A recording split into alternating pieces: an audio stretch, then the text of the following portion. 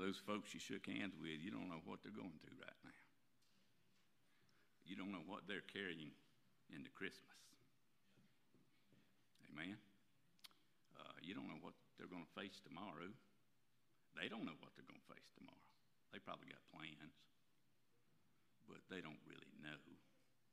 Only God in heaven knows.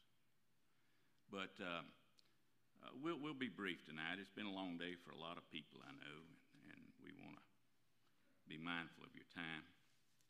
But this is God's house, God's word, and we want to honor him. But I just want to bring you, this is not really my thought, but the Lord laid it on my heart all day long. I want you to look at one little verse in Luke chapter 2. It's a Christmas story, obviously. A lot of people could quote it. But there's one little line that he's really drawn my attention to, probably within the last couple of days. And then I want to share another little thought with you. And we just want to honor the Lord. That's why we're here, amen? That's why we're here, amen? One more time. That's why we're here, amen? There we go, there we go, amen. God is good. Luke chapter 2, verse number 7. And I want you to look at the last sentence in that verse. And it says this: because there was no room for them in the inn. Because there was no room for them in the inn. Now, I want you to think about that one line and take it home with you and dwell on this a little bit.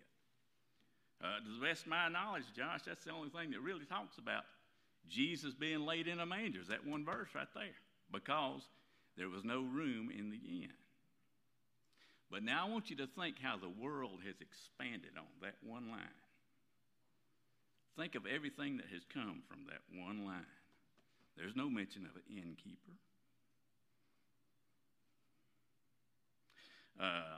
We don't know if he was a mean old man or if it was a woman. We don't know that he said, we ain't got no room, get on out of here. Or if he said, you know, I'd really like to help you, but people have come from everywhere to pay their taxes, and he's a good businessman. His inn is full, or her inn, whoever it may have been, it's full. Good business people. But he had compassion, I believe. And he said, but you know, I see you're in a bad way here, and I want to help you if I can. And I got a little spot out back. It ain't much. We feed our animals out there. But it's kind of enclosed, and it'll be warm for you. It'll keep the weather off of you. It ain't much, but you're welcome to it. I don't think he charged them. Amen? We paint the innkeeper as a bad guy a lot of times. But hey, nobody else let him in, period. But the old innkeeper or the lady innkeeper, whoever it may have been, maybe the wife was at the desk at the time that Joseph came up because her husband was out doing business. And they let the King of Glory be born in their manger, in their stable, in their stall. Of course, they didn't know that. But just think on that line, how the world has expanded that one line and what they built off of that one line. Now, it doesn't hurt to imagine. I know that. We need to imagine. God wants us to imagine. God wants us to think. Otherwise, he wouldn't give us a mind. Now, he gave most of them a better one than he did me. But hey, he wants us to think about things and consider things and look at things. But and that's just one sentence. Now, you think of what, if we're not careful, what the rest of the world will do with the rest of the Bible is where I'm going, see. I've been doing a little study, and I shared with Josh, I've been doing a little study on the questions that Jesus asked while he was walking on earth. Quite an interesting study. And they're all still very pertinent today. And I find myself going through and writing. Sometimes this is 2 o'clock in the morning. Sometimes it's 5 o'clock in the morning, but that's okay. Me and the Lord, we have a good time. You say, well, you crazy. That's okay, leave me alone. I'm doing just fine, thank you. But the questions that Jesus asked, and you get to feeling it out, and I find myself, and I confessed to my preacher today, I said, a lot of times I'll read the question, and then I'll go to write it down, and then when I look back, I've written something a little bit different. Maybe I've switched a word or two, if I'm not careful, from what the Bible actually says. And we take things and we make it mean what we want it to mean if we ain't careful, But that one little line right there really hit me hard because there was no room for them in the inn. And as far as I know, like I say, that's the only mention of Jesus being laid in a manger anywhere in the Bible. But I want you, for our thought tonight, I want you to turn over to the book of Romans. Now, what does everybody do at Christmas time? Somebody tell me what people do at Christmas time. Yes, sir. You what? Celebrating. That's a good one. What's another one? Get together. That's a good one. What's another one? Eat. Hey, we like to eat, don't we? That's apparent. We all say eat, eat. What else we do? Give presents. Thank you, Lisa. Give presents are gifts. Correct? Now, most everybody in here has or does work a job. And when you work a job, what happens? On come Friday, what happens, Sean? You got to write some checks, don't you, brother? If you're the worker, you're collecting, right? You get your wages, right? So actually, I told you chapter number 5, but I want to start in chapter number 6, and one little line right there, too. Chapter 6 of Romans, verse 23. First line says what? For the wages of sin is death. We're all dying. Every one of us. Let's pray. Lord, we are thankful for this day and for this opportunity. We are thankful for Jesus. We're thankful for this season. We're thankful for what he means to me personally and for the way he's carried me for years. And when I mess up, he takes me back. And he loves on me when I'm unlovable. And he puts me in the presence of good people that look out for me and try to help me, Lord. And I just pray that you'd help us to be a better Christian, a better example, a better light to these people and to these young people. And guide us through this season. It's all about you. It's all about you. Help us to keep that in mind.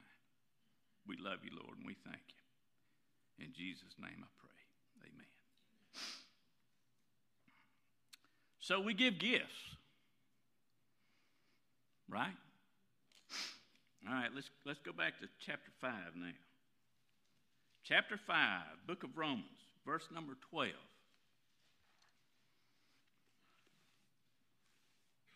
What's the greatest gift ever? Jesus. Amen. Romans 5:12, the Bible says this. Wherefore, as by one man sin entered into the world, and death by sin, and so death passed upon all men, for that all have sinned. For until the law, sin was in the world, but sin is not imputed when there is no law. Nevertheless, death reigned from Adam to Moses, even over them that had not sinned after the similitude of Adam's transgression, who is the figure of him that was to come. But not as the offense, so also is the free, what's that word? Gift. For if through the offense of one many be dead, much more the grace of God and the gift by grace, which is by one man, Jesus Christ, has abounded unto many. And not as it was by one that sinned, so is the gift.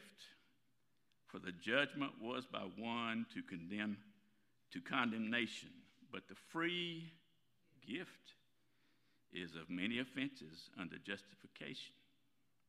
For if by one man's offense death reigned by one, much more they which receive abundance of grace and of the of righteousness shall reign in life by one, Jesus Christ. Therefore, as by the offense of one judgment came upon all men to condemnation, even so by the righteousness of one the free gift came upon all men unto justification of life. For as by one man's disobedience many were made sinners, so by the obedience of one shall many be made righteous. Moreover, the law entered that the offense might abound, but where sin abounded, thank God, grace did much more abound. That as sin hath reigned unto death, even so might grace reign through righteousness unto eternal life by Jesus Christ our Lord. Going back to 6 verse 23, the Bible says this, for the wages of sin is death, but the gift of God is eternal life through Jesus Christ our Lord. That's what it's all about. There is truly something about that name, Jesus. Amen?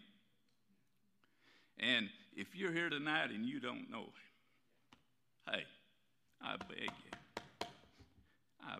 you, when he calls, don't turn him away.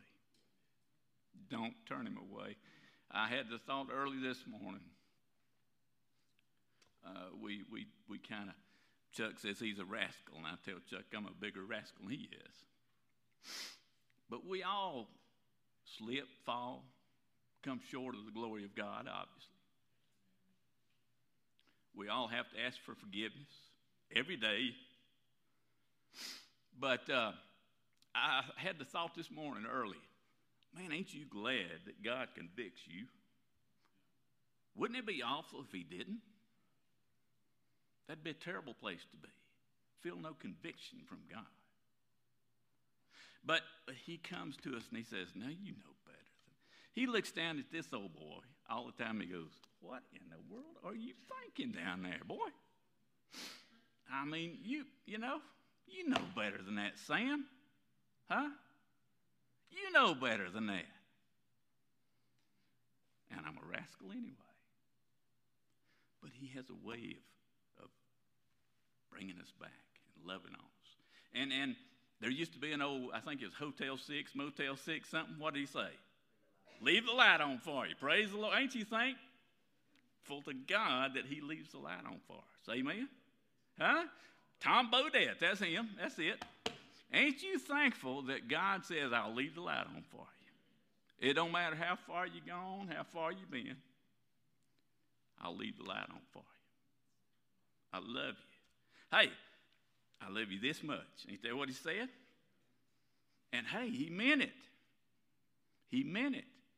And hey, he's here to extend forgiveness to anybody, everybody.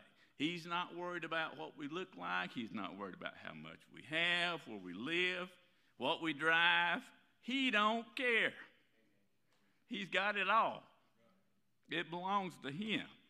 The old saying goes, Cheryl used to say, I think, that he owns the hills and the taters in the hills and the cows on the hills. Amen? And he does. It's our Father's world.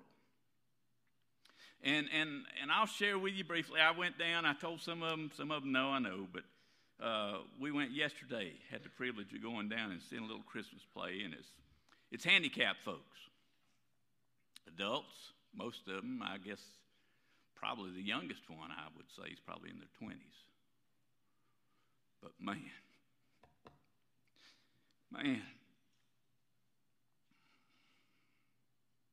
they put me to shame. Right at the end of the program, they all stood up, the whole cast. People in wheelchairs, little black guys, big black guys. Gabriel was a big black guy, about this big. He had his little thing on. We had a cow that was 65 years old, a sheep that was probably in his 50s, and he came down the aisle going, bah, bah. They played the part good. But when it came to the end of this program, they stood up, every one of them, and you can help me if you will, and we'll dismiss it in this fashion. Just stand where you are. And they sang this song. They said, then sings my soul, my Savior God, to thee. How great thou art, how great thou art. Think about it. Then sings my soul, my Savior God, to thee.